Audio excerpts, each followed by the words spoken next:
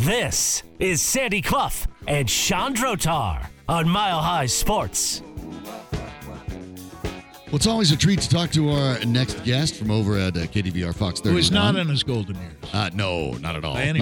Not at all. Or at least just entering his prime. Our friend Arran Andersen from Fox 31. You can follow him on social at Arran Andersen. That's ARRAN and Andersen with an SEN. Maybe I'm too sensitive, but I think that's a reference to my faux pas Danny's not. A few minutes ago. Golden years. I'm in my golden years. Man. Forgetful as ever. Your producer's not throwing any shade he's on throwing you. some Come shade on. on No, me. he's not.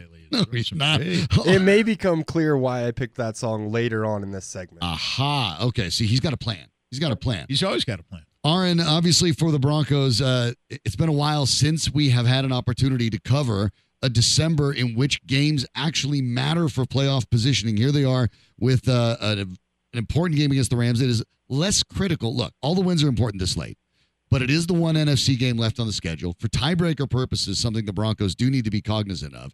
This one doesn't matter, but it feels like they might be catching the Lions at the right time. The Lions have looked a little bit wobbly. The Broncos seem to be playing pretty consistent football for the most part. How do you look at this bearing out, and what are the primary concerns that you have for the Broncos coming up on Saturday? Well, first off, gosh, thanks for having me on, guys. It's always fun to chat with you, and I'm with you. I think it's wonderful that we have a chance to talk about meaningful games halfway through the month of December. Keep in mind, however, back in 2021, Vic Fangio had a 7-6 football team that ended up losing its last 4. So we've been here recently, but I agree with you guys. I feel like this is a much different scenario. I didn't have a good feeling about that 7-6 then, but you know what? You have a point because they were playing Cincinnati, which I believe had the same record at the time, and one of those two teams ended up going to the Super Bowl, and as best as I can recall, it wasn't Denver. No, Denver ended up looking for a new head coach, and we know how that played out. That's exactly right. Yeah, and but no, did not work Sean out well.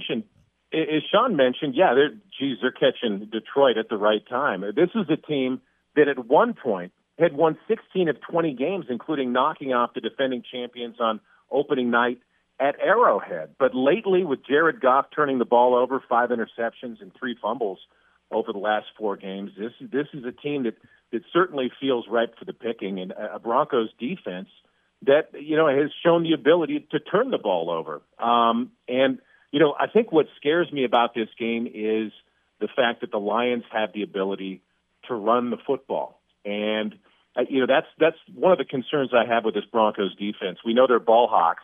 However, I think we've seen them give up yardage in big chunks in games recently, and my fear would be that is maybe what would determine this game. But look, the Bears' game plan last week was to force Jared Goff to beat them on third down, and he simply couldn't do it. So, if there is a blueprint to beat the Lions, it would be, to sit back and allow them to get foolish with the football and force Jared Goff to be the guy who beats you. Well, yes, and the way to keep Jared Goff from beating you is to have somebody in his face, or even several somebodies in his face, because out of a clean pocket, he's terrific.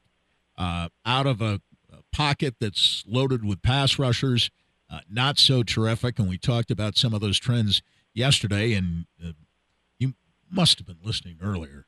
Absolutely. Or great minds think alike. Yeah, because we were making the same point you two did about how even during this 7-game stretch in which the Broncos have gone 6-1, 40.6% of opponents' rushes have gone for at least 5 yards. That ranks 29th out of 32 teams in the NFL during this stretch. The Lions, during this same span of time, are number 2 in the NFL at 5.3 yards per carry on the ground. And that gap, Lions second at 5.3 yards, and Broncos 29th in allowing almost 41% of opponents' rushes to go for 5 yards or more. That's a troubling gap from the Bronco point of view, just as it would be concerning for the Lions to see that the Broncos had 6 sacks last week, when against the Bears, they couldn't really protect Jared Goff very well, nor since Week 7 have they protected Jared Goff very well. And the offensive line has been banged up. Maybe it'll be a little healthier on Saturday night. Maybe it won't be. But both teams have things they do that could bother the other. Yeah, no, indeed. I don't know if it's, the unstoppable force versus the, immovable object. Maybe not quite that strong, yeah.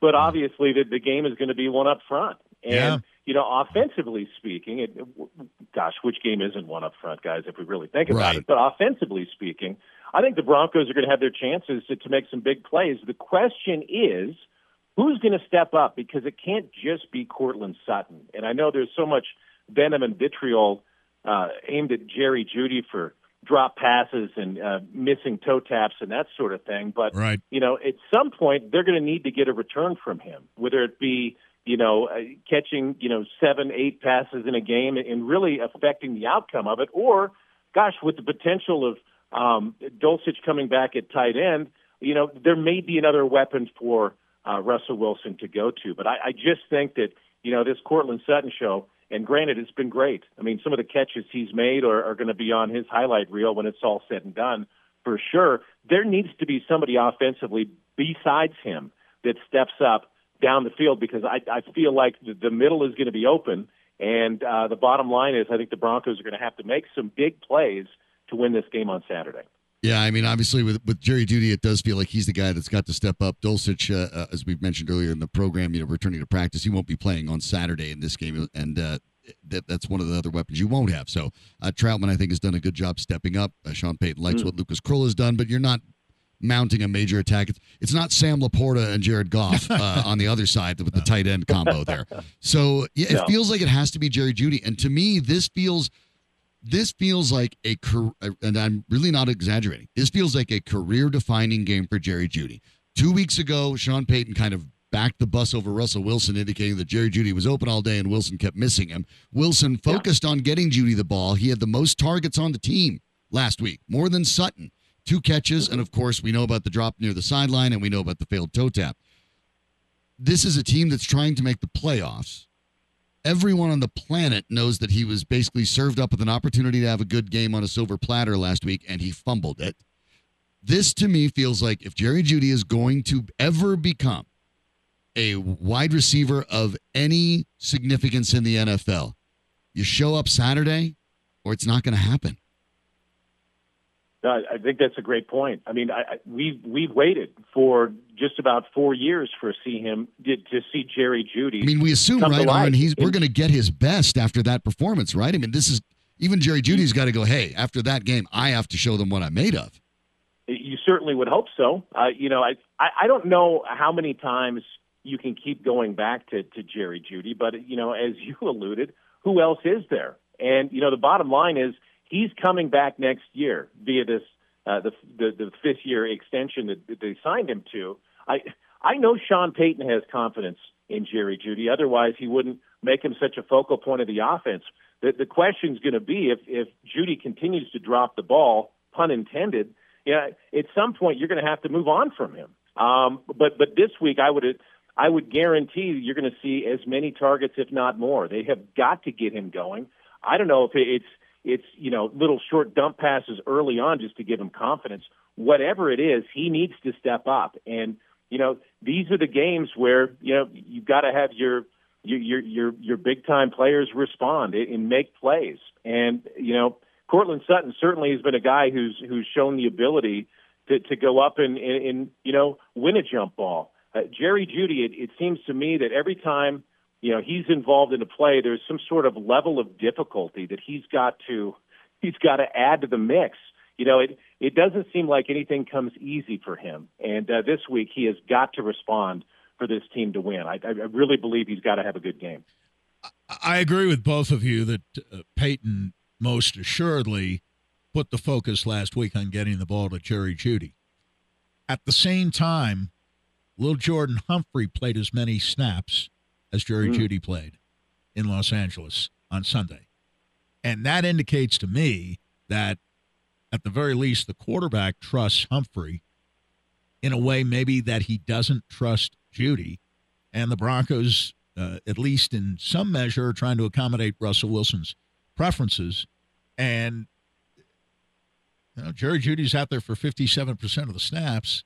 I know he got targeted 6 times, but that's not even 6 out of every 10 snaps that he's on the field. So they're encouraging him, they're backing him, but they're also in the games, they're facing the reality that he isn't among the more trusted targets in the mind of Russell Wilson, at the very least. I wanted to ask you about somebody else who was out there a little more, 60% of the snaps, and I thought he played well, but the numbers still, by the end of the game, had him averaging less than 4 yards per carry, and that's Javonte Williams, of whom I am a big fan, but at the same time, I look at what Perine has done, and to me, Perine should be playing more than 21% of the snaps. And I'm not sure with Javonte Williams if the game on Sunday in Los Angeles is about as well as he's capable of playing. And the final numbers are 17 carries for 66 yards. That's a very good point. And I hate to go back to the injury that he's overcome and he's battled back from, but there's a part of me that has wondered over the last couple of weeks if he may have hit a wall, if we've seen him start to tire a little bit. But, as far as what Perine brings to the table, I just feel like he's such a versatile guy. And Sean Payton has had guys like that, whether it be Kamara or Sproles. He's found guys who have different ways at running back to affect the game. And, the fact that he has a guy who has those abilities to catch the ball out of the backfield, to run with the football, and he's made big plays in really key situations during the fourth quarter of several of the games during this winning streak that the Broncos have been on, 6 wins in 7 games. There's a part of me that thinks that maybe Sean Payton is deferring to Perine late because he just knows that there's more that he brings to the table than Javonte. Javonte's a banger. Certainly love to run him between the tackles. He's a guy who's rarely knocked down by the first defender. He's a guy who's going to bounce off you and pick up added yardage. But Perine seems to me that in the third and fourth quarter, he just brings another dimension in maybe that's part of the reason that we've seen kind of a decline in Williams' numbers as this season has progressed. We're talking with a friend, Arran Andersen from Fox 31. And Arran, you've actually been paying a lot of attention to the proceedings up in Golden, where the Colorado School of Mines are in their second consecutive national championship game, this time as the favorite against number 2 Harding out of Searcy, Arkansas. But we're talking about some teams that can get it done on the ground. Harding broke the Division II record this year for rushing in a season. They are averaging over, I'm not joking, 400 yards a game on the ground, and they're still the number 2 seed. Mines is number 1. If you like the old slobber knockers, this might be your game. Yeah, I'm really excited because what you have is 2 distinctly different kinds of offenses. Mines has a spread offense. However, they do have the ability to run the football. Oh, sure. While Harding has it's like a souped up triple option. In 14 games, they've thrown the football a total of 54 times. Yet these 2 teams, in terms of scoring, rank number 2 and number 3 nationally. Yeah. So I guess it goes to show you that there's more than one way to win a football game, right? I think if you're rushing for over 400 yards, you probably can score a few points with that many yards on the ground. I mean, that's as good as passing. Oh, probably absolutely better. It is. And the defenses are in terms of scoring defenses, rank right up there, 2 and 3 in the top 5 nationally. So, yeah, this is going to be a knockdown, drag-em-out game. And, I've had a chance to talk with Pete Sturbick and John Matocha. And, the one thing that they mentioned when we chatted with them this week was experience at this stage is a big deal. Last year, Mines played Ferris State, and they admitted that they were wide-eyed because they didn't really realize what the week entailed. Today I saw on Twitter that as Mines walked out to the practice field, there were cheerleaders from surrounding high schools there in Texas that were cheering them on. I mean, there's dinners, there's all these things going on. That's great. Leading up to the game. And so Coach Sturbick said, I feel like we're certainly better suited for this game, having been through this recently, where the players know exactly what's expected, and you don't kind of get lost in the shuffle with distractions. However, this is a Harding team that, boy, you talk about the numbers they pile up on the ground. It reminds me certainly a lot of Air Force.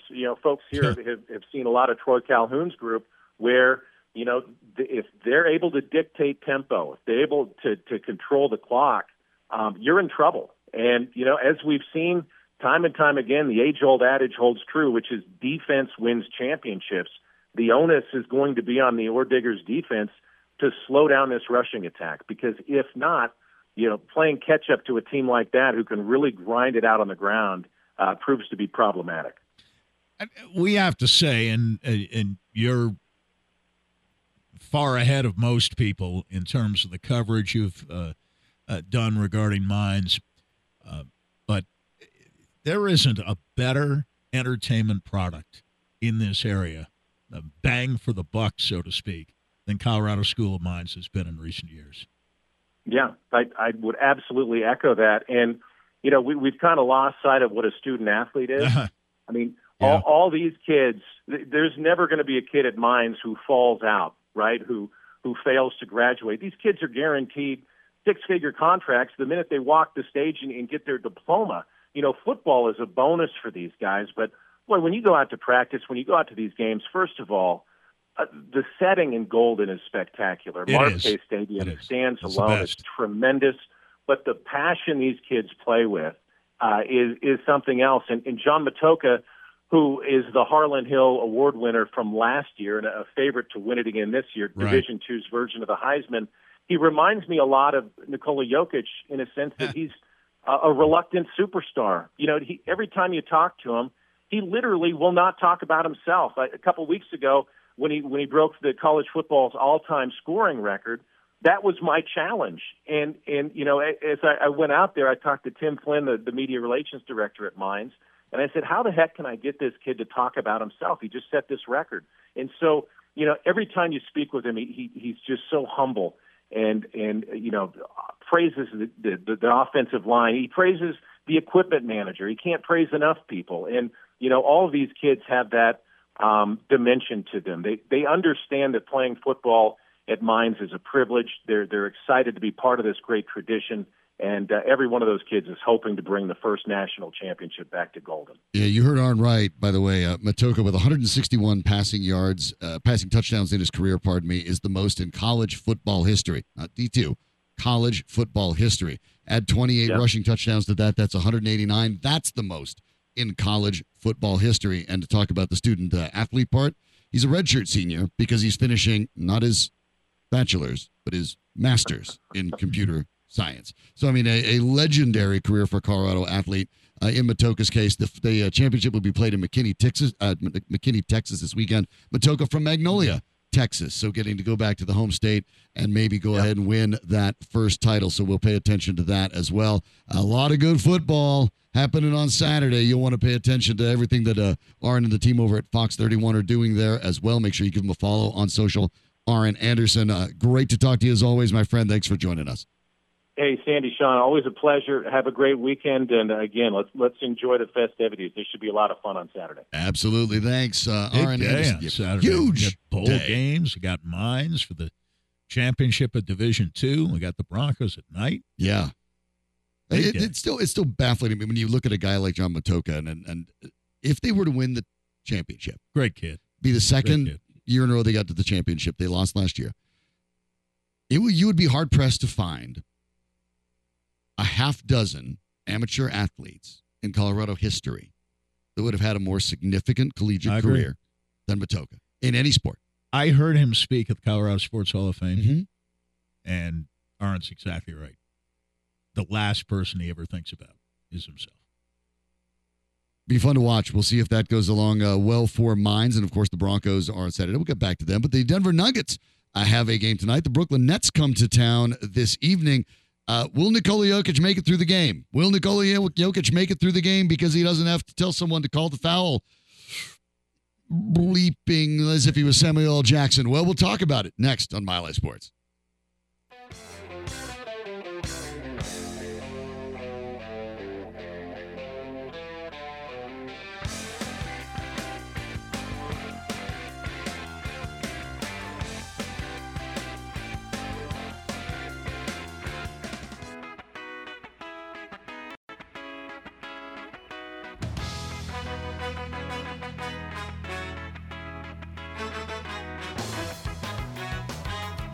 Sandy Clough and Chandrotar, presented by Superbook Sports. Download the Superbook app and start winning today at superbook.com. Here's Sean and Sandy. The Denver Nuggets will take on the Brooklyn Nets tonight, 7 p.m. tip out down at Ball Arena, and they will have Nikola Jokic back in the fold after being ejected. But you look at the situation here with the free throws, right, per game. And you look at Joel Embiid with 11.6 per game, Giannis Antetokounmpo with 11.3 per game. That went up after last night when Giannis became the first player in the history of the NBA to have had more than 30 free throw attempts in a game and have more than the entire opposing team. When he had 32 free throw attempts last night, he had 24 of those on his way to 64 points and a little bit of drama with the game ball, which actually earlier went to one of the Pacers rookies, Oscar Tshiebwe, who scored his first NBA points. But I heard something last night that I wasn't aware of. Rick Carlisle, the Indiana coach, and talking about the dispute afterwards and saying it was unfortunate that it had to escalate to that point. So there are two game balls. We could have shared them. We didn't care which one. Yeah. He could have had the one he wanted. I don't think Tshiebwe would have cared that much either. I don't think Tshiebwe would care a bit. It's what it is. And so when you look at the folks getting, that are the most attempts per game, for example, the most shot up attempts per game, Nikola Jokic is ninth in the league, averaging 19.8 shots per game. When you look at free throw attempts per game, though, you got to go a long way down the list, all the way to 21 for Jokic, getting barely over 6 free throw attempts a game. Over at ESPN, the man who submarined Jokic's third consecutive MVP award, Kendrick Perkins, by inserting race into the conversation, actually had a discussion about Jokic's bad whistle. And I'm tired of the Jokic disrespect from the officials, okay? This guy is the best player in the NBA, okay? A finals MVP, won the championship last year, and has never cheated the game of basketball, right? He's reliable, available. He puts up his numbers. He wins games. And so when I think about all the other players across the league, the superstars, right? And what they get away with when it comes down to having conversations with officials. That's what we're going to call it, right? Speaking their mind, because it's the emotional game. The tolerance that officials have for other superstar players, they don't seem to keep that same energy when it comes to Jokic, and that's not fair. Do you get the impression, and then look, I get it, the reality is you're supposed to call the game the way it's called, but star calls have been part of the NBA since the beginning of time. Do you get the impression that Jokic is getting a bad whistle? Because when you look at the two guys that lead it by far, and you're talking about Giannis and Embiid, Giannis has almost 30 more attempts than Embiid, but the third player in free throw attempts on the year is his teammate, Damian Lillard. He's number 3 in the league with 186 attempts. Giannis has almost 80 more free throw attempts in 23 games than the third highest free throw getter in the league. And for Jokic, who's down on that list, 14th when you're talking about the total overall because the game total is different, do you get the impression that Jokic is getting an unfair shake? I'm not sure that he's getting an unfair shake, but the point that Perkins made at the end resonates with me. There may have been a publicly declared example of a player being thrown out of a game for one technical foul that I've forgotten about or that I missed. And that technical along the foul way. was the use of a profanity. Right. That was the technical foul. He deserved the technical. Mhm. He said he deserved the Sure. technical. How one technical turned into immediate ejection, and the official in question was questioned himself after the game repeatedly on this point and never wavered in saying he was thrown out on the basis of one technical foul because of the severity of the language used. I've never heard of that, much less have an official make a public declaration that I ejected this player on the basis of one technical foul. I didn't wait around for the second. The first one was so bad I threw him for excessively profane language. I can't remember the exact phrasing he used, but that was it. And it's why it was so puzzling to Reggie Jackson, who asked the officials about it, Michael Malone and his staff, who asked the officials about it and were exasperated because presumably they had never heard of a player after one technical foul being thrown out of a basketball game. And Perkins' point at the end that officials, even though Jokic has been much better with officials for well over a year now, maybe even closer to 2 years, much less inclined to complain.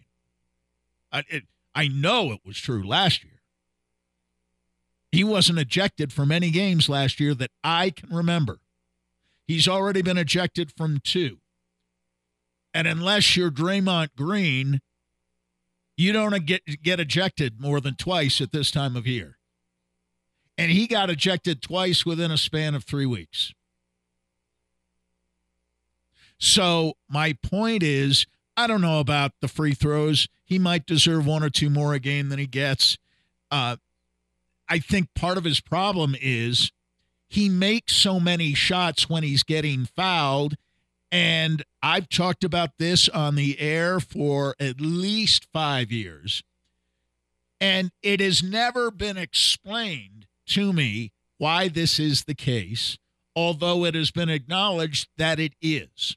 And it seems to be something that is much more prevalent in the NBA than it is in college basketball, although I've seen it in college basketball.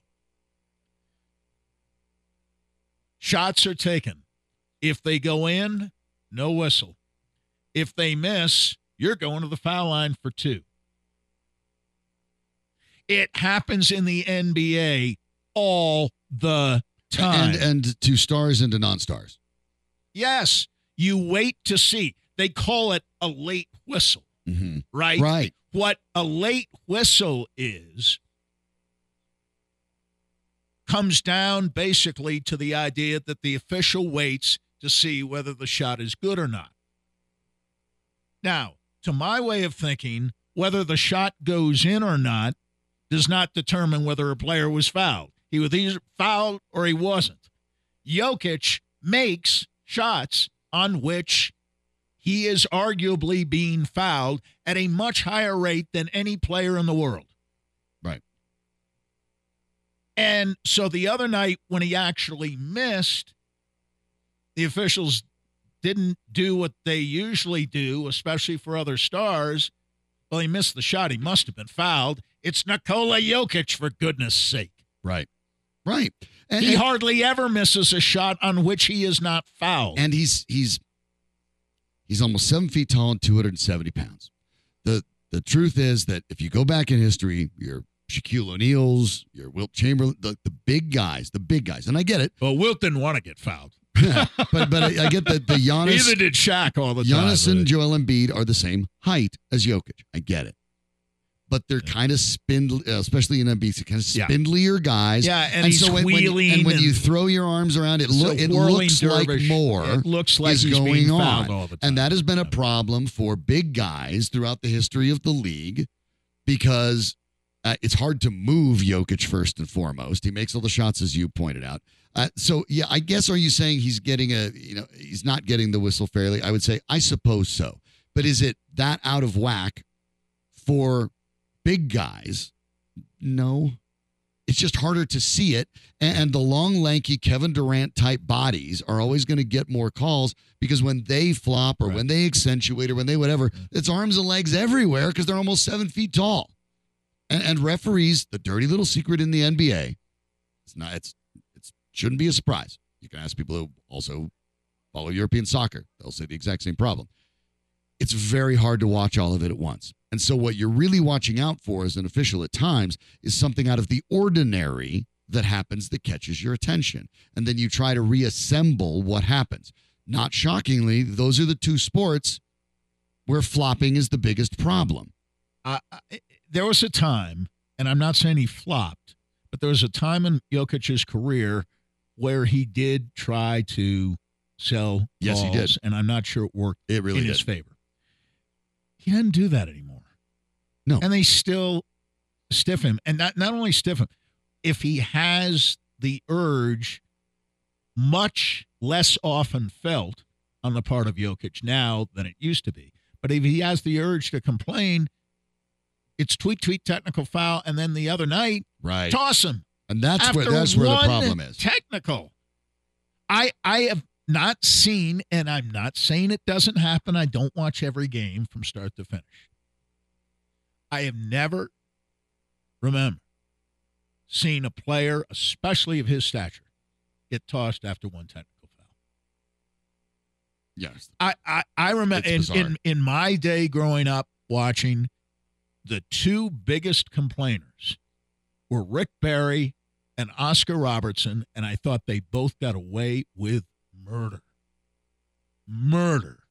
Oscar Robertson would come out publicly and say, and I don't know if there was an officiating golden age in the NBA, because I was a fan growing up, and I didn't like Mendy Rudolph when he made calls against the Knicks. And I remember hearing one story about Mendy going into Madison Square Garden for a playoff game, and a regular fan who sat right on the baseline next to Mendy Rudolph quite often, who was not just a few feet away calling the game, say, "Hey, Mendy, who's going to win tonight?" And Rudolph's response was, "The team that scores the most points, schmuck." And later during that game, Mendy walked by the fan, and he's perspiring, right? Flicks with his thumb sweat off his eyebrow that lands right on the fan. That used to be the way it was. Fans would go after officials, try to get into fights with them. Officials are so sensitive now. They're just sensitive little flowers. The game has never been more poorly officiated than it is now. And I'm not saying it's biased against a particular team or a particular player, but wow. Oscar Robertson and Rick Barry would complain all the time, and they hardly ever got teed up.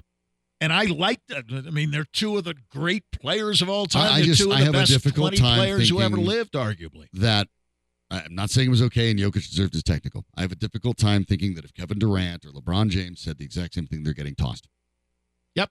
I agree. I don't see it. I agree. And I would and have argued that LeBron has learned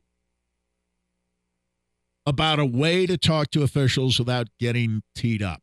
But I'll tell you, there are times where he seems to be relentless, and they just choose to ignore it.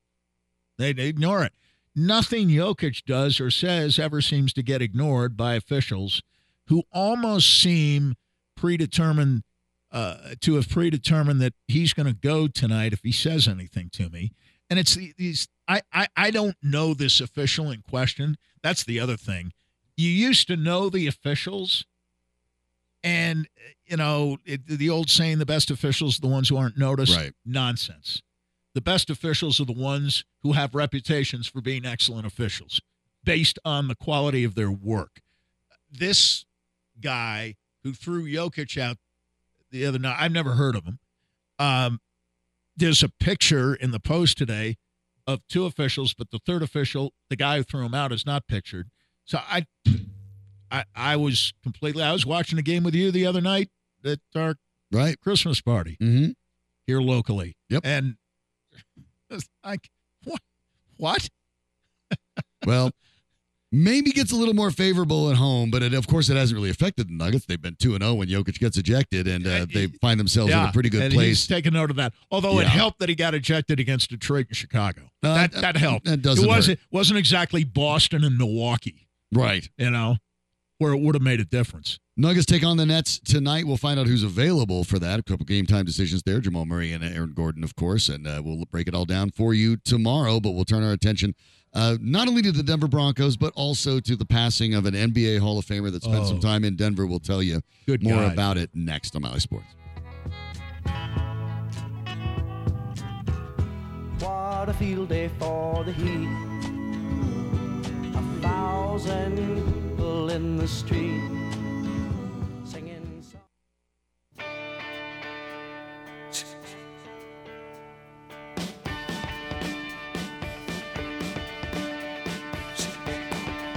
This is Sandy Clough and Chandrotar on Mile High Sports. The NBA, unfortunately, loses one of their great Hall of Famers and a member of the Denver Nuggets for some time. The brilliant George McGinnis, of course, played for the Nuggets for a little bit, but a person who has had an extraordinary basketball career, passed away at the age of 73. When you look at McGinnis's accomplishments in Indiana, Mr. Basketball, of course, champion at Indiana University, two-time champion of the ABA, three-time All-Star in the ABA, three-time NBA All-Star, Hall of Famer, an extraordinary career for a player who was with the Pacers for much of his career, but ended up with the Nuggets as well. And McGinnis, who is really kind of known as a bit of a gentle giant, really.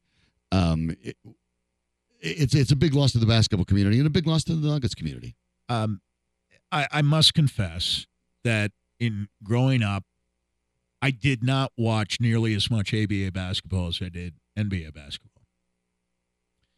But because the Pacers won championships in 1972-73, the 71-72 season, the 72-73 season, the Knicks were in the finals both those years and won a championship in 1973, as did the Pacers. And the difference was the Pacers had made it two in a row, winning in 73. And I thought George McGinnis was just magnificent. And he and Roger Brown were two of my favorite ABA players. I didn't root for teams, but I saw these two guys, and I saw Connie Hawkins, who later came into the NBA after some 2 years, I think the first 2 years of the ABA, before he won his lawsuit and was allowed to jump to the NBA and play for the Phoenix Suns. And these are just players that I remember, and in the documentary that George Carl's been a part of, the history of the ABA, it's a 4-part documentary. There's a lot of George McGinnis in there. I know that to be a fact. Playoff MVP in 1973. He was the co-MVP with Julius Erving 2 years later in 1975, and a 2017 Hall of Famer, and passes away at the age of 73. But the one-handed game, I've never seen a person in my life with bigger hands than George McGinnis had. He could palm the basketball, and he played the one-handed game. It was almost kind of a globetrotter game. Right. You see it, now you don't. And the other story I remember about George McGinnis was that when he was a Nugget, he had an unusual free throw shooting routine, and Kareem Abdul-Jabbar and Dan Issel had an interesting relationship, and they were often side by side in the foul lane awaiting free throws to be shot. And Issel would talk to Kareem, and Kareem talked back to Issel, and they were kind of making fun of George McGinnis' free throw shooting style, and it broke them both up. But George McGinnis, we didn't see George McGinnis in his prime here in Denver, but he was at the end of his career. Yeah, 1979, and 1980. thankfully, he was able to go back to the Pacers. He was traded by the 76ers to the Nuggets for Bobby Jones, essentially. And then he was traded back to the Pacers by the Nuggets for Alex English. Right. A trade that worked out, obviously, a lot better for the Nuggets and made up for Carl Shears having traded Bobby Jones for George McGinnis. Well, Carl Shear traded Bobby Jones because he had a respiratory condition and couldn't play here. It wasn't safe for him to play at altitude anymore, at least not big minutes. He went to Philadelphia, became a six-man of the year at least once. But in any case, George McGinnis, next to Julius Erving, I thought Julius Erving and George McGinnis were the greatest players in the history of the ABA. Well, here's what Julius Erving said about McGinnis back when they were inducted into and they were teammates later on with Philadelphia. When McGinnis was inducted into the Hall in 2017. Here's the quote from Julius Erving. He was built like Superman. Until LeBron came along, you never saw another guy that had George's physical abilities on a basketball court. I agree with that. That is special. George Gervin followed that up saying locomotive, big, fierce, fast, and strong. Yep. He was all those things, and as you so aptly put it, a gentle giant. Probably hurt him a little bit as a basketball player because he wasn't mean on the court. Right. And in that sense, reminded me on a different scale, of course, of Wilt. If Wilt had a mean bone in his body, he could have injured people who tried to block his shot.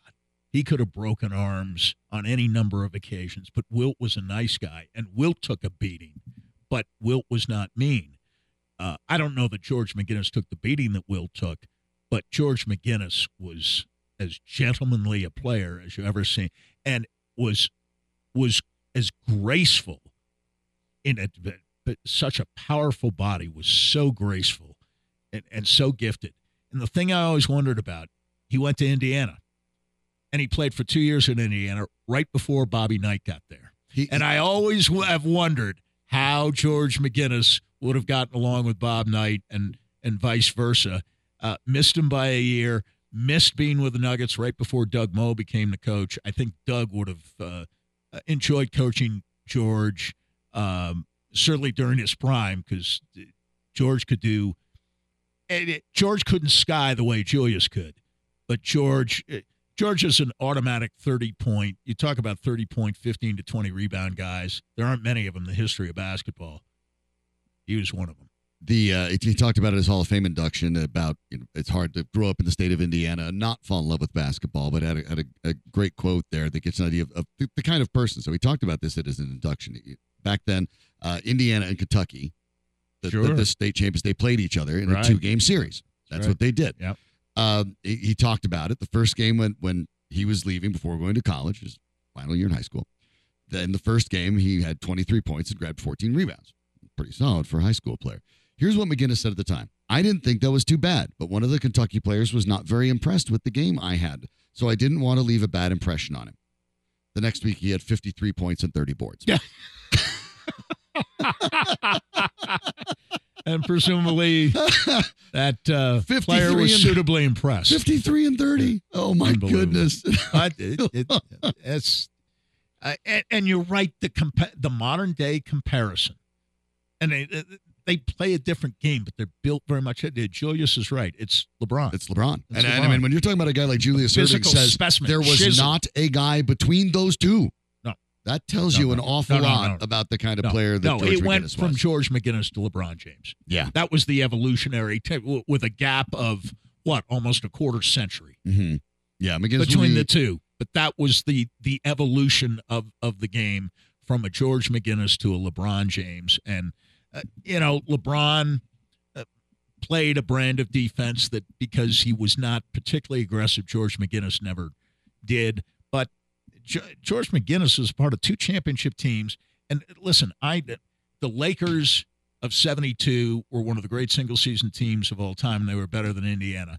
My Knicks in 73 were not necessarily a better team than those Indiana Pacers champions from 73, repeat champions in 73. If they had played a best of 7, I'm not sure I could have, in advance, told you who was going to win. I'd like to think the Knicks would, but I'm not sure, because that was George McGinnis in his prime. Roger Brown was closer to the end of his career, but they had Slick Leonard as a coach, and Slick Leonard was a great coach, especially in the ABA. Just a wonderfully entertaining team. And if you're taking the best teams in the ABA through, the 10-year history of the ABA? Right. I think those Indiana teams are the best teams. Slick Leonard actually said, I've seen everything that's come down the pike in 60-plus years. Yep. where we're sitting here talking about one of the greatest power forwards that ever played the game. The very definition of a power forward, George McGinnis. George McGinnis passes away at the age of 73. The service will be private, but over at Gainsbridge, there will be a celebration of life to be announced later. Obviously, a big moment for all the folks in Indiana, as big an Indiana legend as there was, but also an opportunity for Denver Nuggets fans who have gotten touched by a pretty special player at any point in his career. George McGinnis passes away at the age of 73. It's been a lot of fun talking with you today about everything going around in town. We talked about the Nuggets and the Avalanche and the Broncos and Mines, and that's what we do here. Thanks to Arran Andersen for joining us to talk about some of those as well from Fox 31. Danny Bailey's the man in the booth that makes everything work. Thanks to you most of all for listening, whether it's on the FM, the HD, MileHighSports.com, or the free Mile High Sports app. You can just, grab that. Like I said, free. You have one of those phones. I know you do. I know you do. Just go ahead and grab the app. You got all of it in your pocket, on demand, whenever you'd like. Sandy and I will be back in just around 22 hours, but you don't have to go anywhere. Stick around. It's Mile High Sports. But a big one